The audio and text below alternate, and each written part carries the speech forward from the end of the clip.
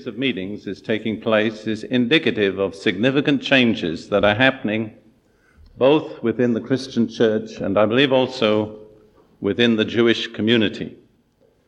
Less than 2 years ago, well, I need to go back a little further, about 3 years ago, I was the speaker in a very large interdenominational, interracial conference in South Africa, the first of its kind ever to be held. And the last night, and let me say that I'm going to try to avoid this tonight, otherwise you may be on tenterhooks. The last night I was the speaker at the closing gathering with about 6,500 people gathered, and they said to me, now, the allotted time is 45 minutes, but you may take an hour if necessary. So I posted my wife Ruth in the front row, right in front of the pulpit, and I said, when I've had 45 minutes, put your hand up. Well, we'd never really settled the question of what happened after that, but when I finished, they said, you spoke for an hour and 30 minutes. And I said to Ruth, why didn't you put your hand up? Well, she said, I did, but you didn't see it. So I don't believe that'll happen tonight, let me say that.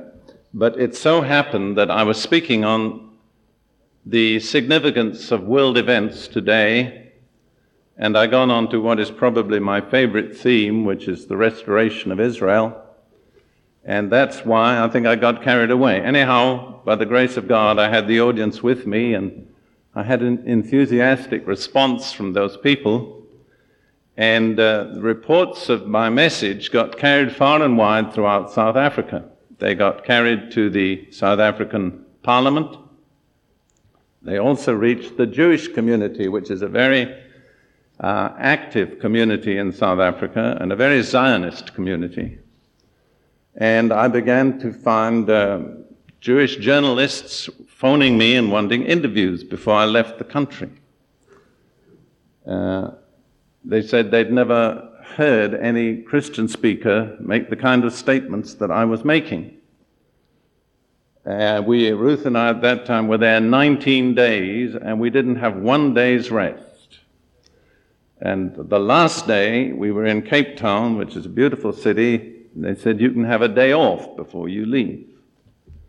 Well, about 3 days before that, I was contacted by the Zionist community in Cape Town and asked to give them an address for a luncheon which was arranged. And I said to Ruth, I said, this is such an unusual invitation, I think we'll have to give up our day off for this.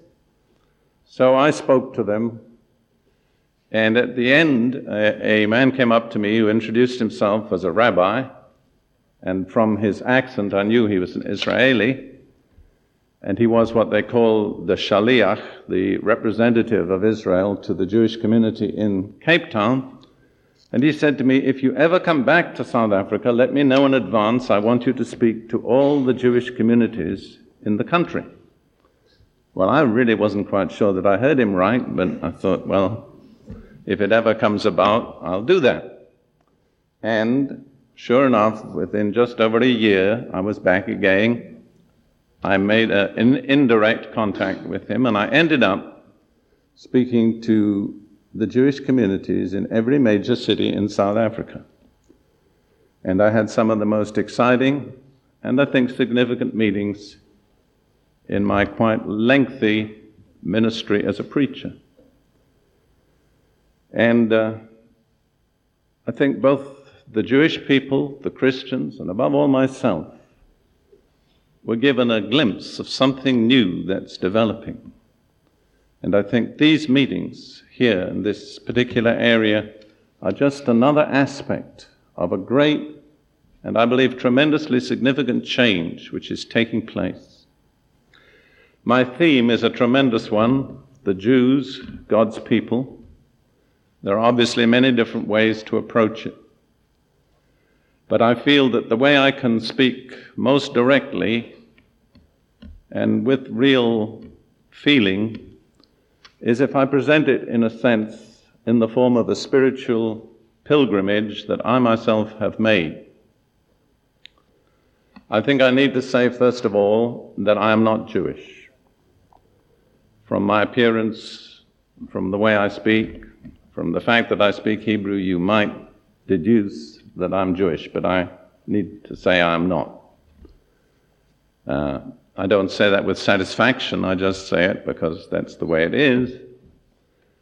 I would say that I was probably a pretty typical European Gentile intellectual. I was educated at two of Britain's oldest and most prestigious educational institutions, Eton College and Cambridge University. In my boyhood and through my teens, I attended the Anglican Church 8 times a week, once every weekday and twice on Sundays. I didn't do that because I wanted to. I did it because there were no options. It was part of the school curriculum, both at my preparatory school and at Eton.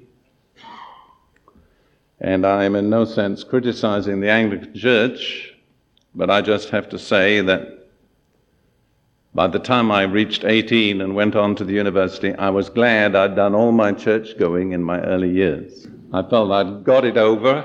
I had no more obligations, and now I was going to go for things that were really interesting.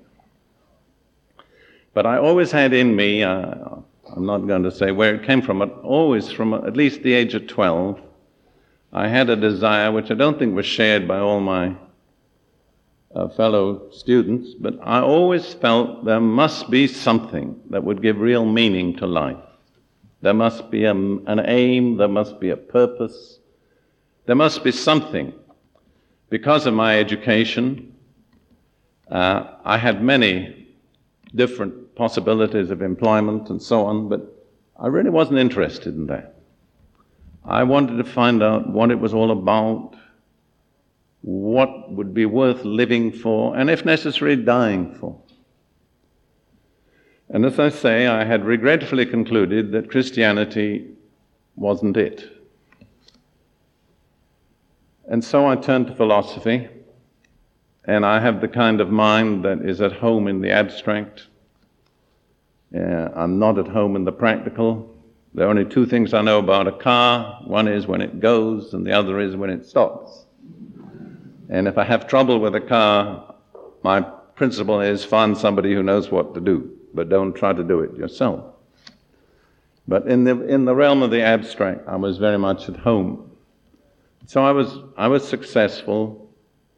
I became a very avid student of Plato, read every word that Plato ever wrote in the original language, and at the age of 24 was elected to a fellowship at King's College, Cambridge, which in a certain sense guaranteed me an academic career for the rest of my life if I wanted it. But I was still a baffled person.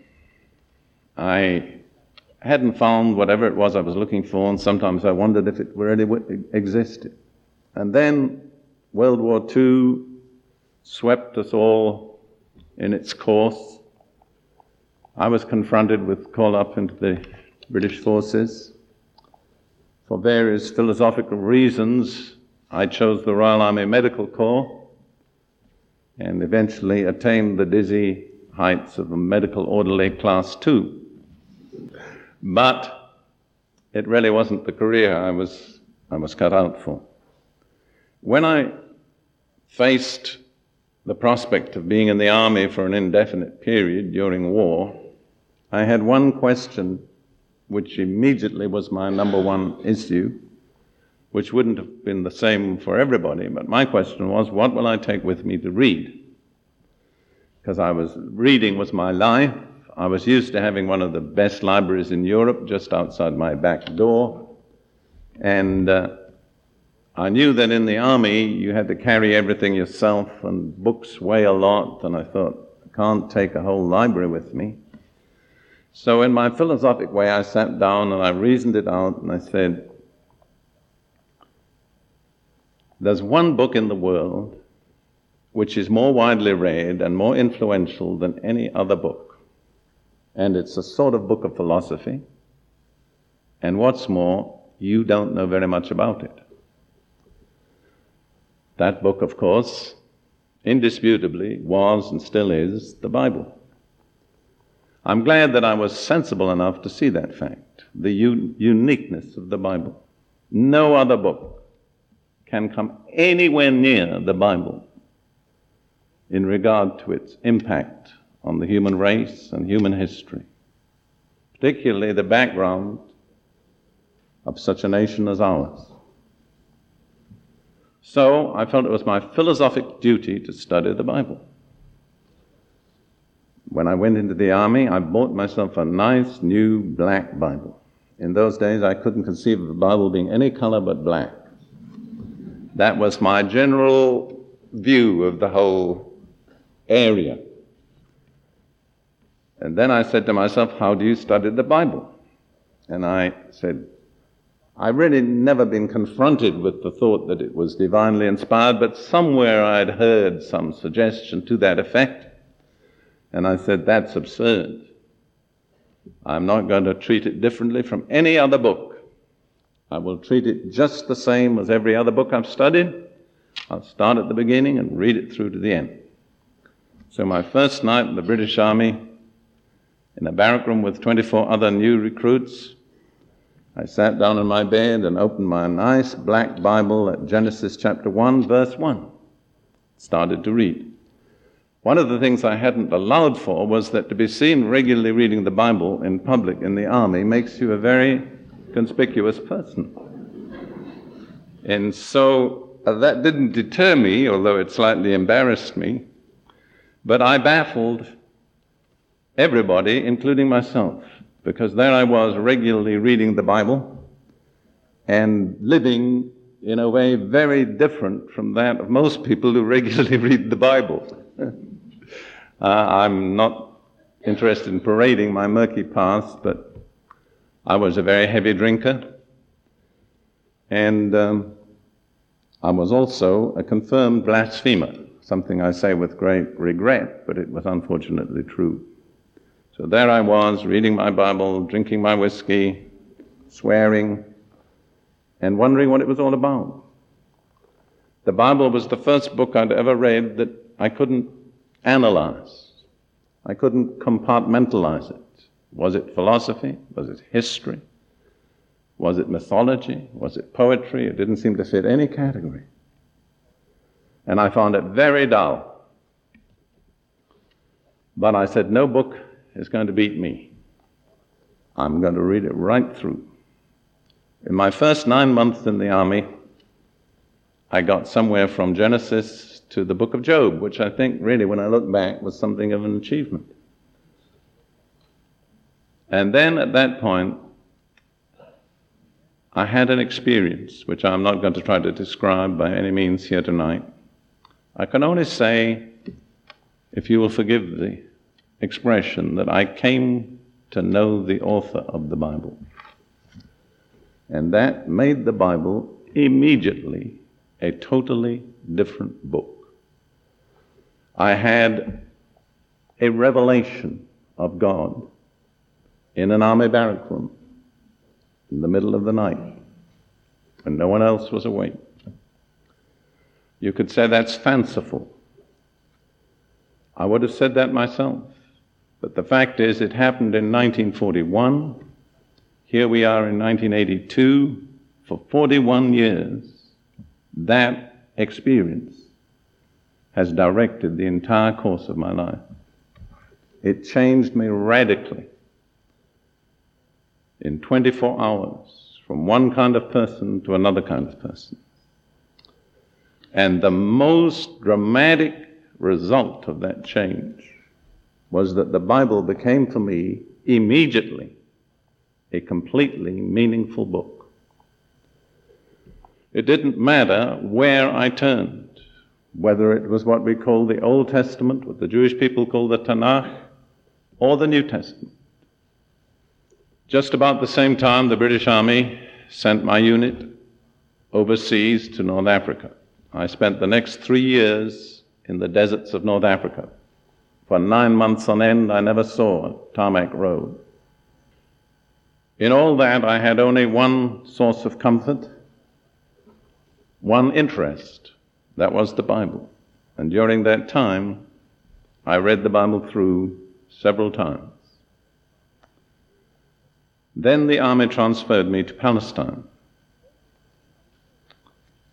And I arrived there at a very, very crucial moment in the history of Palestine and of the Jewish people. And for the first time, in a significant way, I was exposed to the country in which the Bible was written. And I think it's important to remember that it was written in a specific place. I think many, many churchgoers have lost sight of that fact. The Bible was entirely written in an area of which the western boundary was Italy, the eastern boundary was Persia or Iran. And nearly all of it was written in a much smaller area, which is what we call Palestine, Israel, the Holy Land. And when I was exposed to that country, it gave a totally new perspective to the Bible. I had been reading the prophecies of the Bible, Isaiah, Jeremiah, so on. But it was as if it had been written in a vacuum. I appreciated what I call the spiritual and moral truths, but they didn't relate to anything. In the closing chapters of Isaiah, I read prophecies of an age to come, and I viewed them as a kind of vague assurance of some utopia in the future.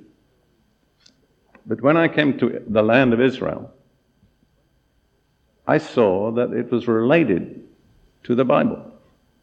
I don't want to take time tonight, but there are countless passages in the Bible that have no meaning apart from the geography of that land. I was serving in medical units, and I ended up in what was number 16 British General Hospital, in a building, if any of you know Jerusalem, it's the Augusta Victoria building, which is now a Lutheran leper hospital, on the Mount of Olives, overlooking the temple area and the city of Jerusalem. If I'd been invited to choose the one place on earth I would have liked to be, that would have been my number one choice. How grateful I am to the British Army that it eventually put me there. I was also exposed to quite a wide selection of Jewish people. There were a number of Jewish women serving in the ATS. There were Jewish soldiers that served with me in the medical corps, and our whole perspective was somewhat Jewish. And for the first time, I was confronted with the realities of the Holocaust.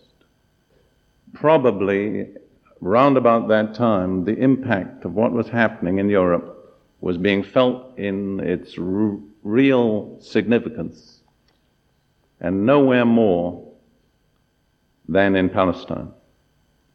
I think really the people of Britain at that time had not yet accepted the facts. The people of the United States almost refused to accept the facts.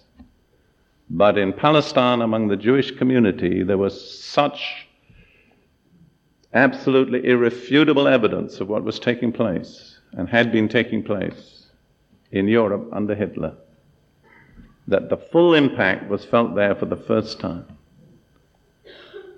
And at that time, I heard stories, first-hand records of people, and the cruelty, the barbarity was incredible. And it made a profound impact on me. But as I continued to read my Bible, I discovered that what was happening around me was described there. Again, it was like having a point of reference. Instead of dealing with vague generalities, the very things that were happening there in that country and that were happening to the Jewish people were there, predicted in detail. One of the prophecies that made a deep impact on me was the 3rd chapter of Jeremiah, where the Lord is speaking to the Jewish people, and he says, "Come from the land of the north."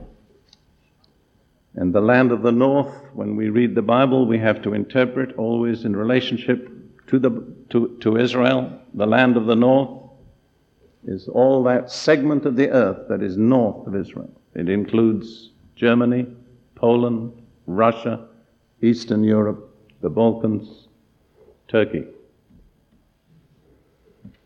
And it said, "Come from the land of the north."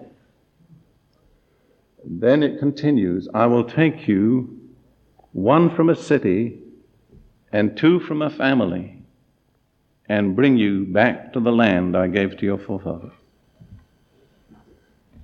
And as I listened and heard Jewish people talking to me and to one another, again and again they would say, "I'm the only member of my family that has survived in such and such a city.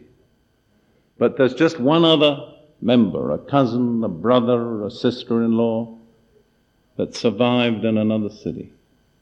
And again, those words were fulfilled. One from a city and two from a family. I'm telling you this because I want you to understand that never have I been what you would call a professional theologian. My contact with the Bible and all that's come out of it has always been on the basis of personal experience and the reality of events.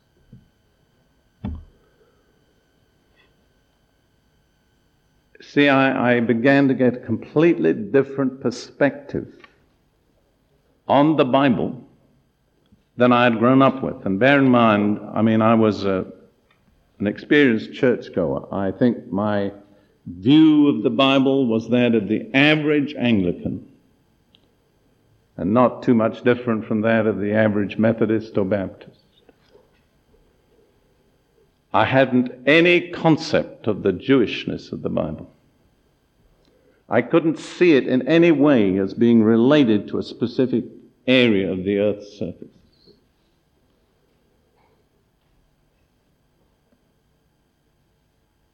Then I began to think about the New Testament. Well, I thought, of course, the Old Testament is Jewish. Of course. But when I began to think about the New Testament, I came to the same startling conclusion. The main character of the New Testament is Jesus. If anybody was a Jew, he was. And he deliberately identified himself when he talked to the Samaritan woman at Jacob's well. He said, "You Samaritans don't know what you worship, but we, Jews, we know what we worship." And in the same context, he made this remarkable statement: salvation is from the Jews. I think that's dropped out of a lot of people's Bibles. I began to think it over. I have an analytical mind. I said to myself, if there'd never been a Jewish people, what would we have? No patriarchs, no prophets, no apostles. Bear that in mind. No Bible, no Savior. How much salvation would Christians enjoy without the patriarchs, the prophets, the apostles, the Bible, and the Savior?